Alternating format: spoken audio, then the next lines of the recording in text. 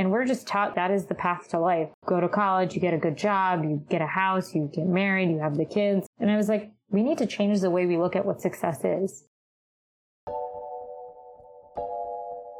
Yo, yo, yo, yo. Welcome to Brown People We Know, an interview show where we explore the shared experiences and non-traditional paths of the South Asian American diaspora.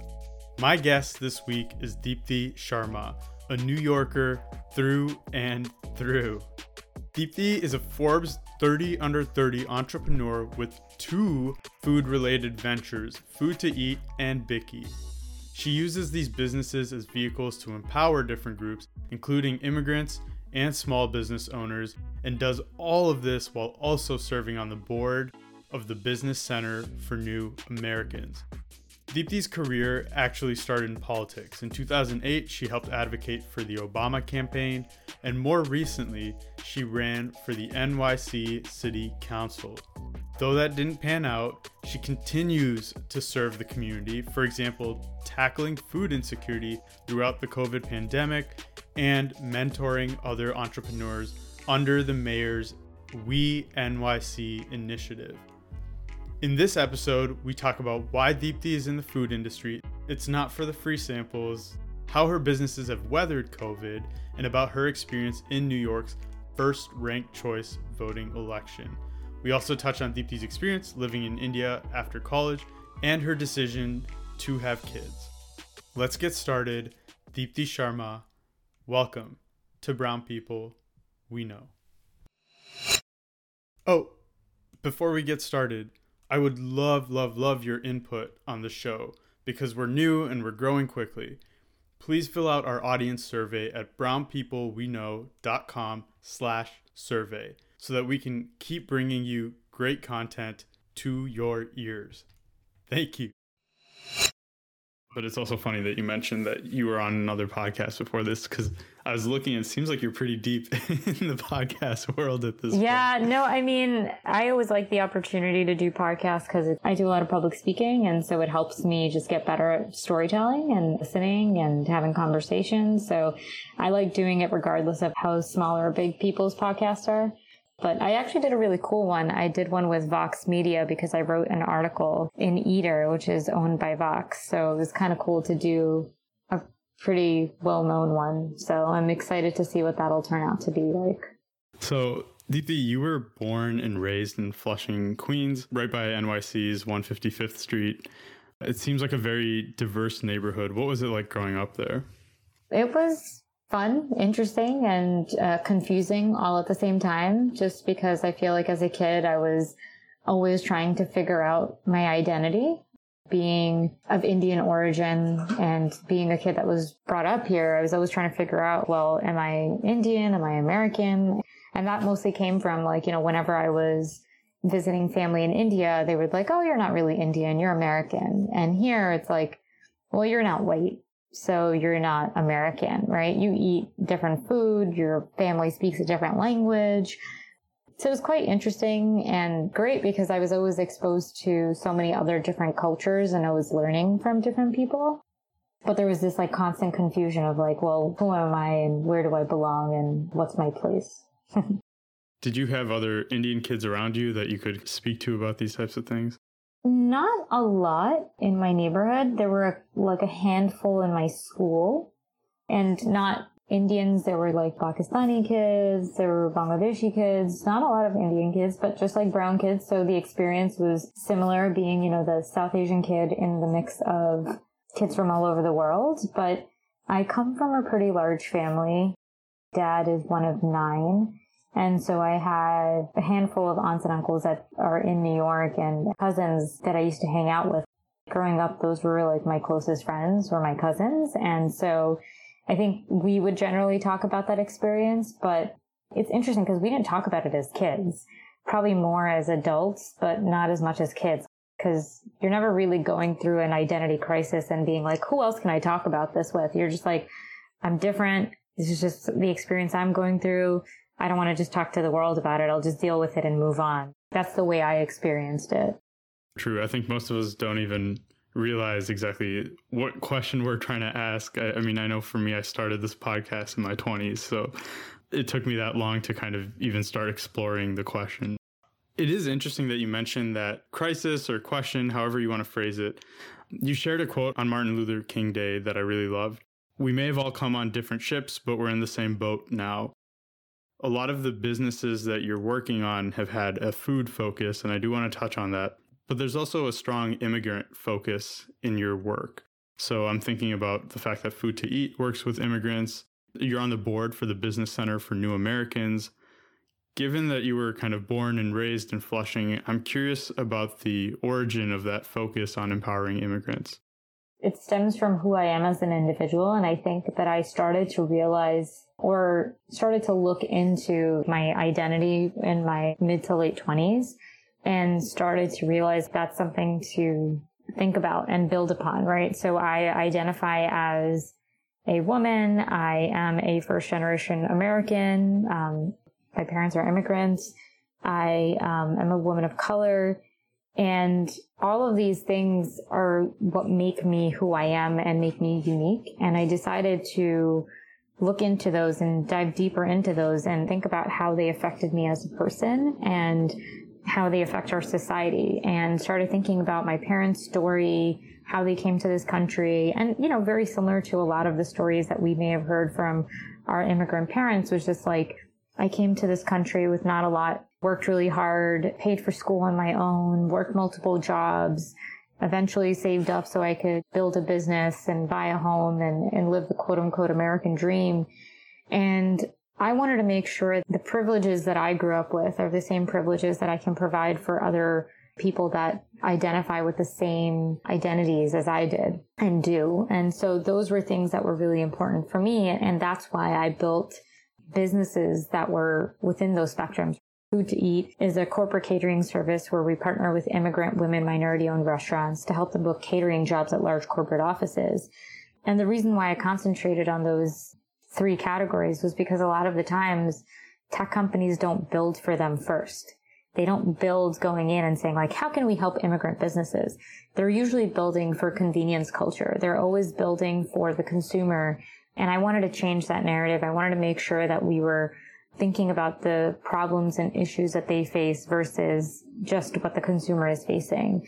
And an organization like Business Center for New Americans really opened up my eyes to the issues that immigrants and refugees face when they come to this country and want to start something of their own.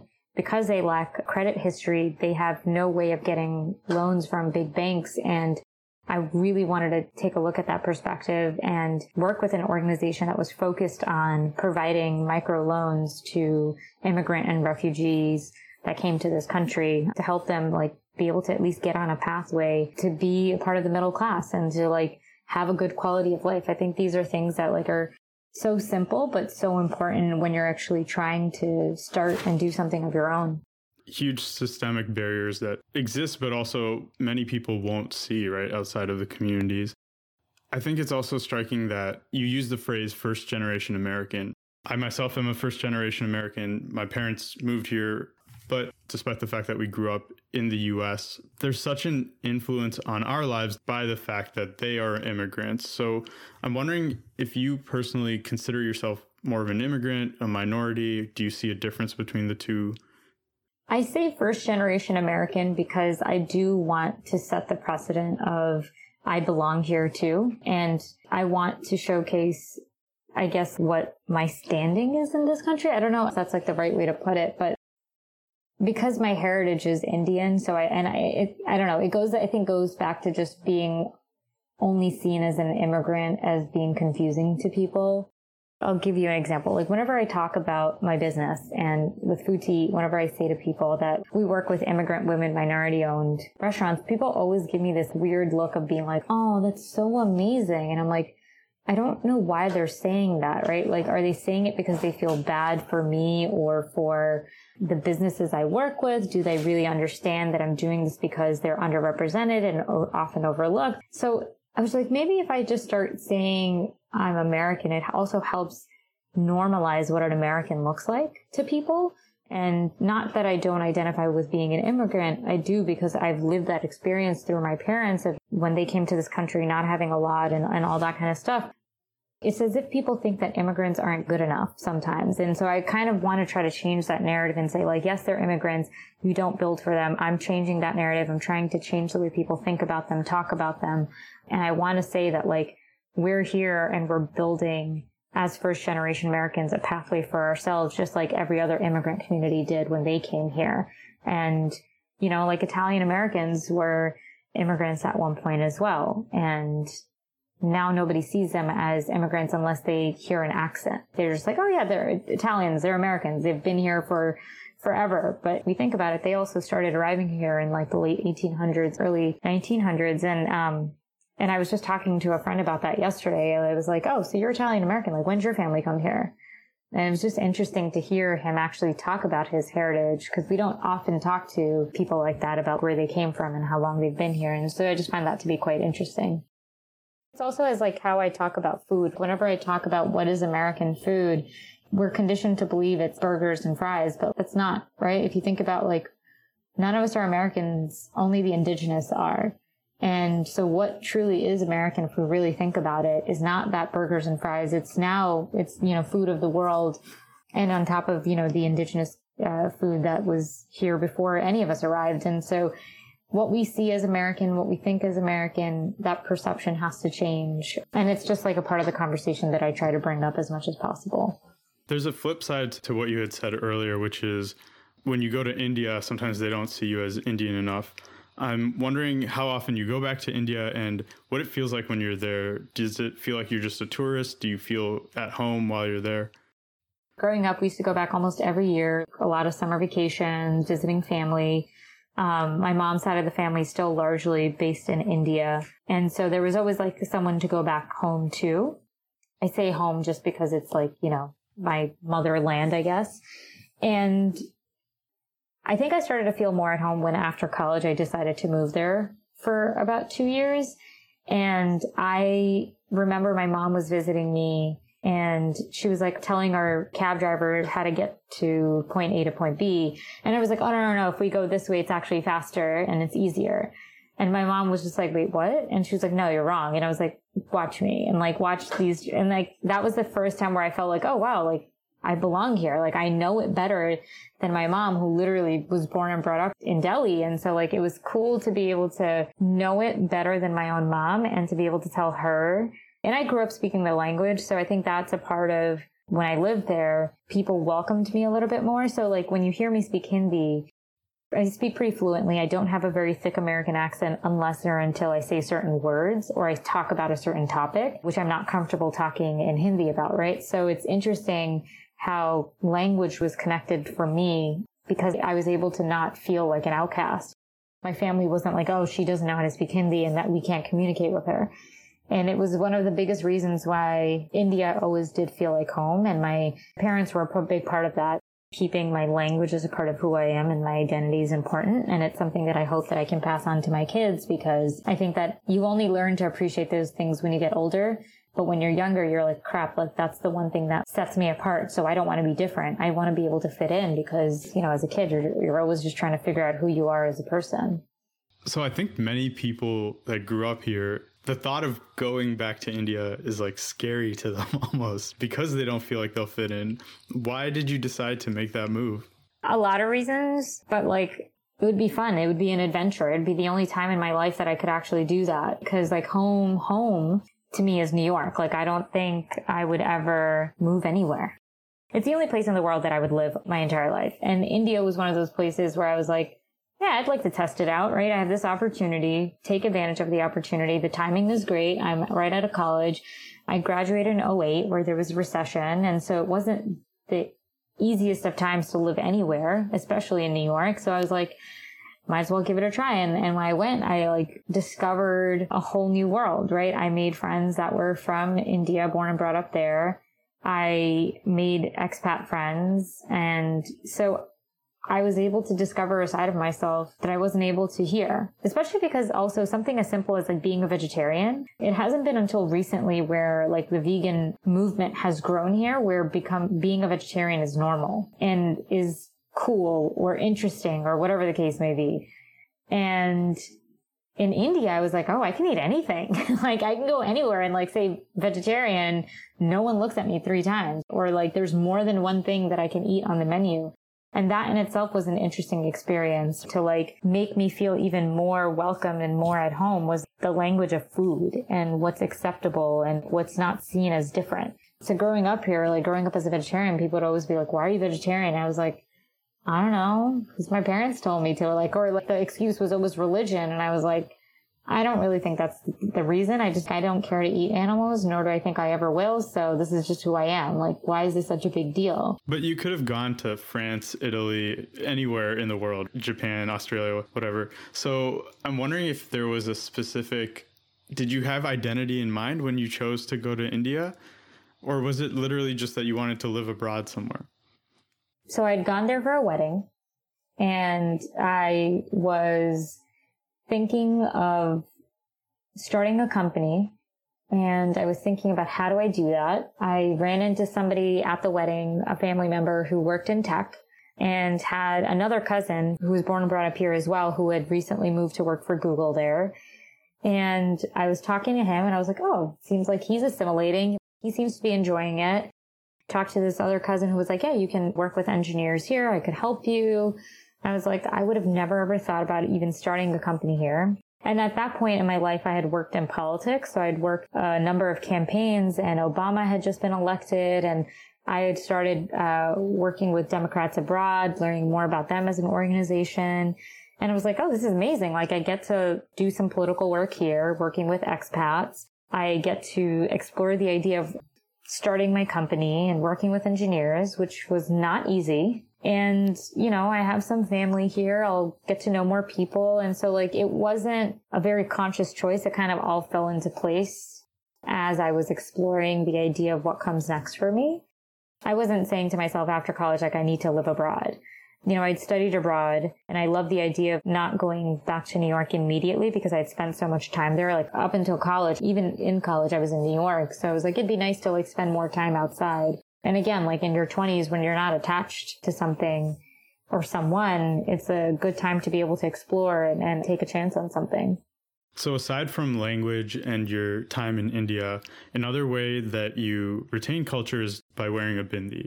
Because I'm trying to break the monolith of South Asian culture, I'll also point out that in Telugu, we call it a bottu. It seems like a really simple decision. It's a choice that you made. You put it on in the mornings, whatnot. But ultimately, it turned out to be very complex in the ways that it's changed your interactions with people. You have a lot of non-South Asians that approach you and ask you what it is. Did your husband make you wear it? South Asians approach you and they probably think that you're religious because you're wearing it. Can you talk a little bit about why you choose to wear it? And does it ever bother you that you're getting all these questions about it? I can see a lot of people just saying, you know what, I don't want to deal with the questions, so I'm just not going to wear it.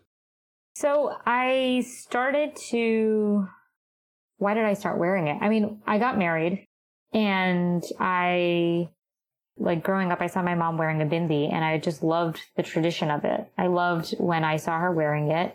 And I was like, oh, when I get married, it's something that I think I would like to do. And she never asked me to do it. She never told me to do it. It was just something that felt like a tradition that I wanted to keep that was hers.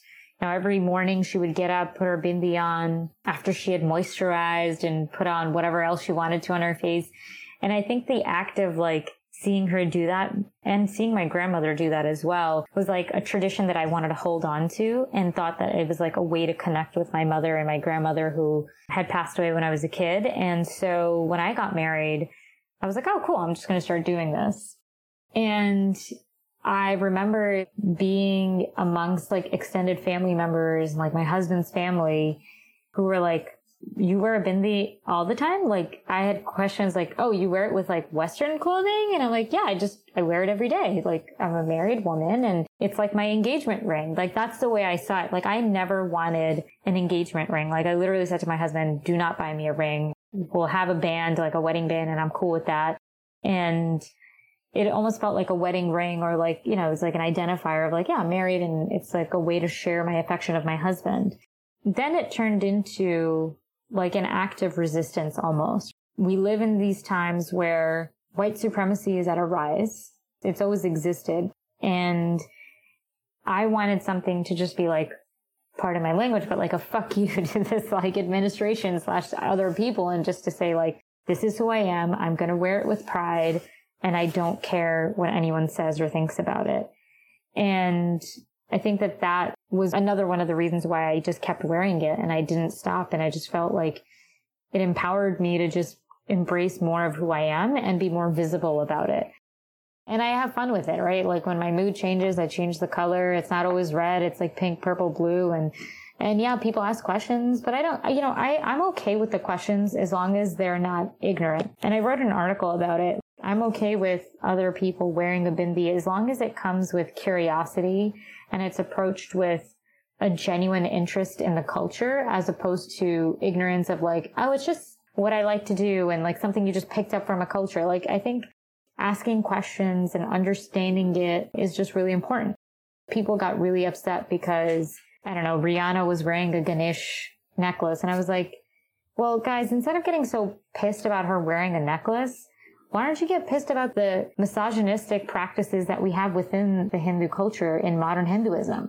The way our government is acting in India right now, like, why don't we actually start, or like caste oppression? Like, why don't we talk about those things as opposed to something as simple as like Rihanna wearing, I mean, we don't even have Bollywood, I'm sorry, this is going in another direction, but like, we don't even have Bollywood stars talking about what's happening with the farmers in India. Yet you have a black woman from Barbados who's talking about it. Like that to me is crazy that you'd rather point out that she's wearing a Ganesh necklace as opposed to talking about the issues that are at hand and like the constant oppression that we have within our culture and our religion. So to me, I think it also brings up those kinds of questions of identity and conversation and how people view me. And so I try to be as open about my bindi, about my feelings towards what's happening in India. And I think it's important that we embrace it all. Yeah, that makes a lot of sense. And I saw a Clubhouse room just on Rihanna. It was like a full day room. So it was kind of interesting. The issues that we tend to take a stand on, part of it may be that some people took that very personally. Appropriation has become like a hot topic because people felt like they were attacked for the same things that people are now appropriating today. And culture appropriation, like I do take it seriously. Like it does like offend me and annoy me. But I think that there are far greater things that people choose to not pay attention to. And to me, like that's more important than anything else is that like how we marginal, like there's just so much going on in our cultures and even within the South Asian identity, right? Like how the Indian narrative is the most important narrative that's being told. We forget that there's other people that should be considered within the South Asian narrative, like Bangladeshi communities or the Pakistani communities or Nepalis or the Sri Lankans and so on. And what we claim as Desi is always just seen as mainstream Indian Bollywood culture. And we forget about everything else to the point that we have Indian Muslim actors that are constantly named Rohan. That in itself, I think we should be questioning those things as well. As much as we care about the Ganesh being appropriated a little bit, I think those other things need to be looked at. I want to step back to your identity, we can call it, as an entrepreneur. So you've started companies like Food to Eat, which you mentioned. You've also started Vicky, which is a restaurant CRM. Both are food-related ventures. I'm wondering if that was intentional. Did you always know that you were going to work in the food business? Not at all. My parents own a restaurant, so that might be some connection to food. The reason why I started Food to Eat was because, I mean, there's a lot of reasons, but like the two big things were, one was I was standing online at a food truck in New York and I waited for too long. I waited for 30 minutes and I got a peanut butter cookie. And I was just like, I'm an impatient New Yorker. What the heck? Like, why did I just wait this long? And then the second was because I had a ton of conversations with my parents about third-party services and how predatory their business practices are and how much they charge. And it was these two experiences that set me off to create Food to Eat, which started off as a consumer-driven platform. And so the first part was wanting to create an online ordering platform for food trucks and carts. And then the second was, well, how do we help restaurants not have to pay an arm and a leg to just receive online orders? So that was what drove me to start the company. And Vicky really came from a stem of having been in the industry for so long, having seen how restaurants are powerless, how they don't have access to their own data. And we wanted to be able to get them to understand their customers and use their technology and their data more intelligently to market to customers and to bring them into their restaurants without just giving them discounts. Because that's how restaurants sell right now. Whenever they want to get you in the door, they're like, oh, we'll give you a free cup of coffee. And it doesn't always have to be something free. It can just be like, hey, remember us? We've got this great brand. We've got awesome people. Our beans come from, I don't know, Ethiopia. And like, here are the farmers. And they're telling their story, because storytelling is essential and important, right? It's one of the reasons why you're hosting this podcast, so that you can empower more of these stories to be told. You can change the narratives and you can elevate people that may not necessarily have the platform to do so. So you're giving them a voice as well. And I think that that's been like my motive in both companies is how do I continue to add value and how do I continue to elevate people by empowering them to scale their businesses, adding to their bottom line. So I entered food by accident. I worked in politics before that, and I stayed in food because I saw that there was a need to continue to create intentionally. And I was lucky enough to be able to start the company on my own at first. And Vicky, I started with my husband. So it's nice to have somebody else kind of in the mix with me as well now. But he definitely does all the work. COVID has been particularly hard on restaurants, but it's been much softer on what we think of as the traditional tech companies, right? Facebook and Netflix and those. You're kind of straddling the two worlds. So I'm wondering how it's been for you. So Food to Eat definitely took a big hit because, as I described earlier, we pivoted into a B2B model after the consumer part of our business wasn't where we wanted it to be. And so last year, right around this time, actually, when businesses were closing offices and working from home, nobody was ordering catering. So our business did take a huge hit. But in this last year, we shifted our purpose and we shifted into food insecurity work. And that became the most important thing for us, is just how can we contribute to the community? So we fundraise a lot. We were buying meals from restaurants and taking those meals and donating them to frontline workers, to shelters with survivors that had faced gender-based violence. And that was our focus. And so that's what we've done. And we've hit almost, I'd say, 150K meals in this last year, which has been quite crazy because it's a lot, right? Like to shift your business from for-profit to like a nonprofit essentially, and to be in this new world has been kind of crazy. Vicky, on the other hand, because we're focusing on digital connection and digital marketing, has had a very different outlook because now restaurants, a big part of their connection is digital.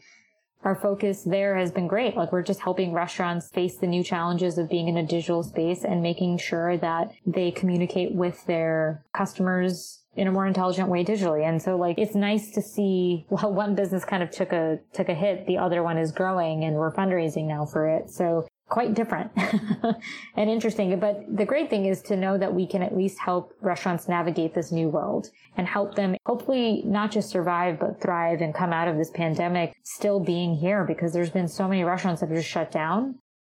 You haven't seemed, at least to me, like the stereotypical entrepreneur, right? That's so focused on multiplying your business into the billions. You seem much more mission focused. I know you just hit your 10-year mark as an entrepreneur, so I'm curious if there's been any standout moments for you, like any major wins or losses.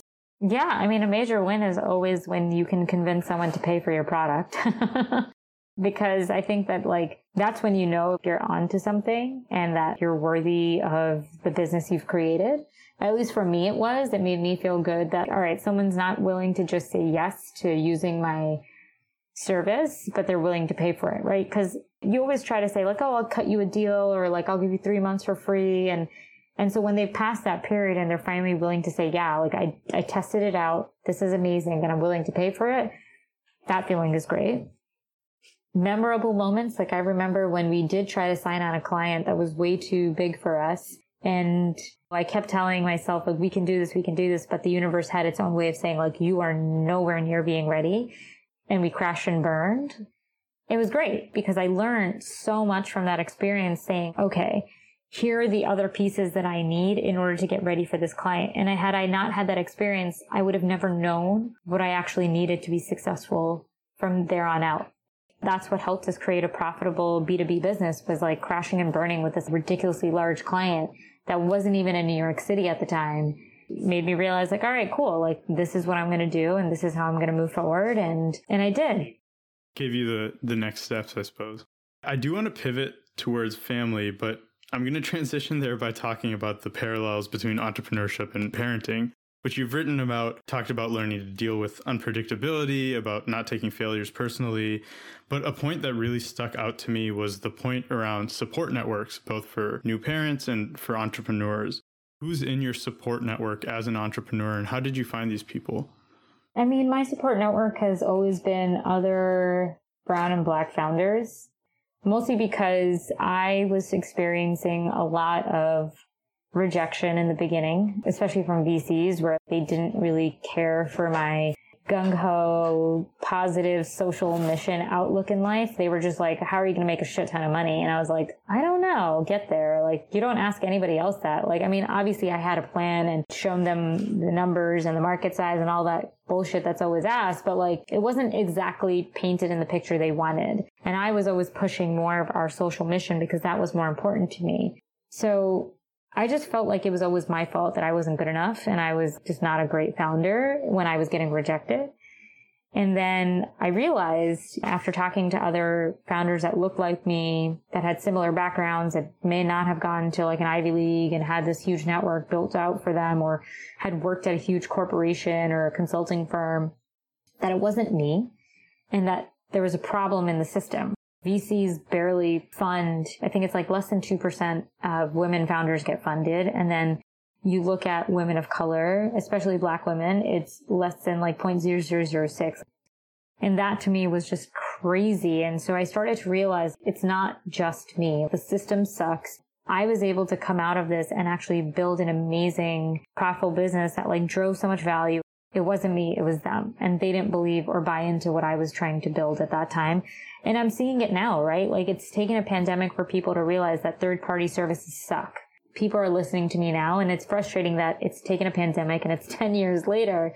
But it goes to show that timing has a huge impact when you're building. And what makes it easier is that if you surround yourself with people that can help you get through that time and help you understand what you're going through. And I remember just in the beginning, it was tough to just rely on my husband as support because he was in a corporate company and he didn't, he was in a nice cushy job where it was easier to talk to him about everything else but work because he didn't know how lonely this was. Now that he's an entrepreneur, he's joined this side, he knows, and we can commiserate and we can support each other. But for me in the beginning, it was important to just find other founders that looked like me, were women, were Black and brown, and understood the ups and downs. And like I remember when I got one of my first speaking gigs, like a friend of mine, a Black founder, was on this panel, and she was like, oh, did you get paid for this? And I was like, no. And I was like, did you? And she was like, yeah. That experience was like, holy shit. So like you got paid and I didn't. And this organizer just bamboozled us out of paying, like because I didn't ask, they didn't pay me. And that showed me again, the system sucks and you have to keep pushing. You have to keep asking and you have to keep bringing awareness to what's happening in the system so that we can change it together. So because of time, I'm going to transition a little bit and focus on parenting. So someone once said to me that as a South Asian, your parents won't be satisfied until you have a 6-figure salary, a house, and your first kid. You've publicly discussed a lifestyle choice that I think isn't really in line with that. You've mentioned that you went back and forth on wanting kids. I'm wondering what you were weighing at the time, and was there any pressure from the community in one direction or another? And I'm asking this because I'm sure that there are other people considering a similar decision, but it's really not common in the South Asian community. Once you hit a certain age, you're immediately being asked, when are you getting married? And then once you get married, like when are you having kids? My answer, people will laugh, but like my answer was always, I don't know how to have kids. And I would just say this to make it really awkward amongst the aunties and uncles and grandparents, just being like, you guys never taught us. Because how many of them actually had the real sex talks with you anyways? They didn't. So I would jokingly make that comment. But the back and forth for me was because I always wanted to adopt and will be adopting. And the decision eventually came to have biological kids because of something that happened that was very personal with my husband and his health. And it just made me feel like, well, if something happened to him, I wouldn't have a part of him with me. And so it was a little selfish. But that decision to want to have biological kids came from that experience. And the back and forth was always, one, because I wanted to adopt, but two, also because I didn't know if I was ready. And we're just taught that is the path to life. Go to college, you get a good job, you get a house, you get married, you have the kids. And I was like, we need to change the way we look at what success is. Because I saw my friends, some good friends of mine from different immigrant communities as well, that were like following that path. And I was like, but are you happy? I don't feel like that's success to me. Like, I still don't own a home and I'm happy. There's other things that I've done and have chose to invest my time and money in where I felt like that was where I was driving real value. Instead of buying a home, my husband and I started a second business together. We bootstrapped and then we slowly started fundraising. And I don't regret a single part of that at all, because at least I took a risk on myself and an idea that I really wanted to see set out in the world that was actually going to help people, that was actually going to help change the way this industry was going to be built. So, I hope that people consider what happiness and success looks like for them and then make that decision. Obviously, I will say that I'm in a position of privilege, but I also worked towards every one of these decisions to build the life I wanted. And it's definitely, again, it's not easy to step away from what your parents want, but if it's a hard decision for you, the one piece of unsolicited advice I always give is do it as a side hustle and then make it your main hustle, right? If they can see that you have your 6-figure job, you save money so that you're not moving back in with them, keep pushing from there, because I think that success can come from doing something on the side and building it up and growing it and then kind of pushing it forward from there. So you do have 2 children today, Zubin and Chetan. How do you parent similarly or differently from your own parents? Is there something that they did that you've tried to replicate, or something that they did that you've tried to eliminate or change? I don't know that I've been so conscious of identifying our parenting styles, honestly, but I just try to be the parent that I try to, I'm thinking about it now. I'm what do I do that's similar? Because we definitely do similar things as our parents did because we're just conditioned that way. But I try to over communicate with my kids, which I feel like didn't happen as much as when we were growing up. We didn't talk about our feelings. We didn't talk about issues or things that are going on in our head. When my kids wake up, I will ask my son, I'm what were you dreaming about? Do you remember it? Nobody ever asked me that growing up. Only maybe when I was older, I would share a dream with my parents or something. But I try to ask a lot of questions. I try to, whenever we're going grocery shopping, I try to make an adventure out of every single thing that we do, because I want to make sure that they're constantly exploring and identifying every experience as a new and amazing one. And I think the one thing I will say that my parents never did intentionally, to never make them feel as if they have to be goal-oriented only in life. If I get this, then I will be happy. If I get into this school, then I will be happy. If I buy this, then I want them to just live good, happy lives by just existing and by putting their most positive selves out in the world. And I know it sounds very kumbaya-ish or whatever. It's something that's so simple that I don't think we're taught, because when our parents came here, they just had to fight for everything. And because they sacrificed so much, we've been put in this position of privilege that, my kids don't have everything in the world that they probably want, but they're much more privileged and they have the things they need. And I just want them to be okay with the little things in life as opposed to the shosha or the big things that they're expected to have or whatever. So I just want them to be happy. That's it. From a cultural retention standpoint, so your parents taught you Hindi before they taught you English. Mm-hmm. It's obviously very important to them.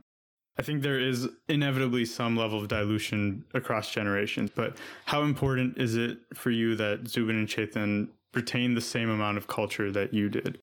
I think the more important thing for me is the language than anything else. So I do try to do the religious holidays and this and that. But I think more than anything, I want the language to be retained, because I think that's a connection to everything else. And then if it is of interest to them to be practicing Hindus or to practice all the other religious holidays, that's great. But I think more than anything else, I want them to carry the language with them, because it'll always bring them back to curiosity of what else exists in this tradition of ours or this heritage of mine that my parents were connected to and my grandparents were connected to. So yeah, it's definitely hard because I speak more English than I do Hindi now. And so I'm trying as much as possible that my husband and I try to communicate in Hindi. Because if they see it and I normalize it for them, they'll also feel it's something that they want to keep learning. So we try as much as we can.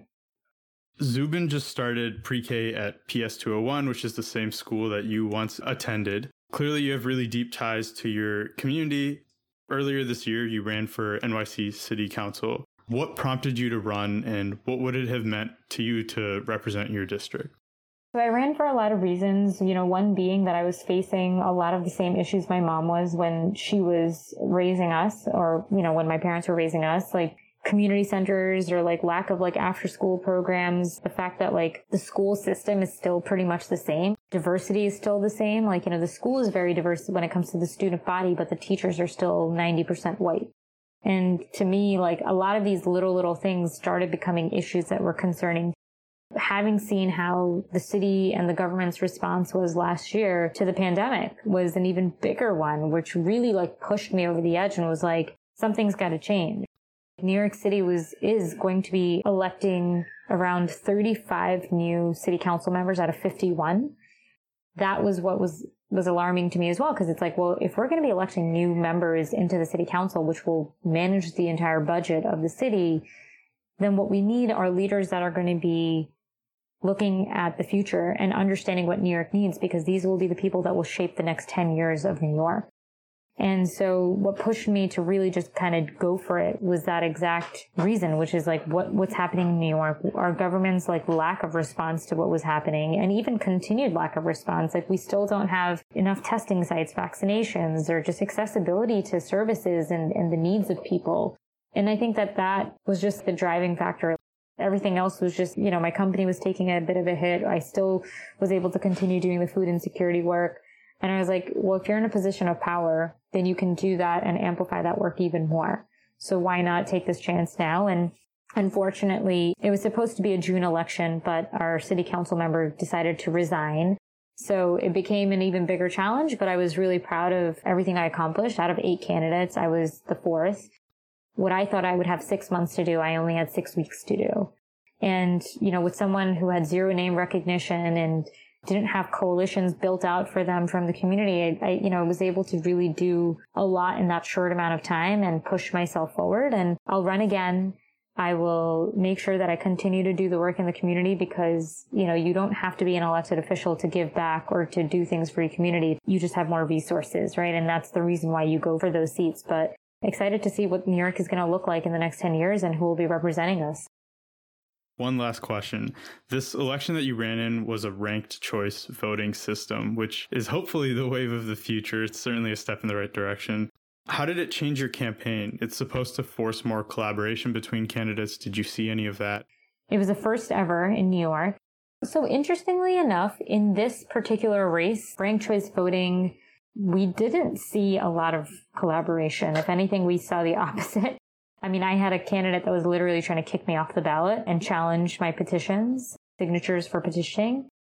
And the reason I think that was the case was because it was such a short period of time. Like, I didn't even get a chance to get to know the candidates. I didn't get a chance to talk to them because all I could focus on was my campaign. Like our campaign, I could only focus on just talking to voters and making sure they knew me and getting out there and getting my name out there. And so I wish that I had more time to collaborate and do more initiatives with other candidates. And I think that, again, had it been just a straight June race, we would have seen more of that. So that was the one thing that I think almost every campaign did do, was we made sure we talked about the reason why ranked choice voting was important and how it was giving a chance to the unlikely candidate to have a chance to actually win in a seat. And so I think those were the things that were really important. I wish I had seen more of the collaboration. I wish I myself had the ability to do more of it, but, it's a lesson learned, and I'm, now figuring out ways to do that in the future and to figure out ways to really build coalitions, but it's a start. So we'll see how June will look and if all these other campaigns are going to try to do the same. Deepthi, where can people find you online and follow what you're up to?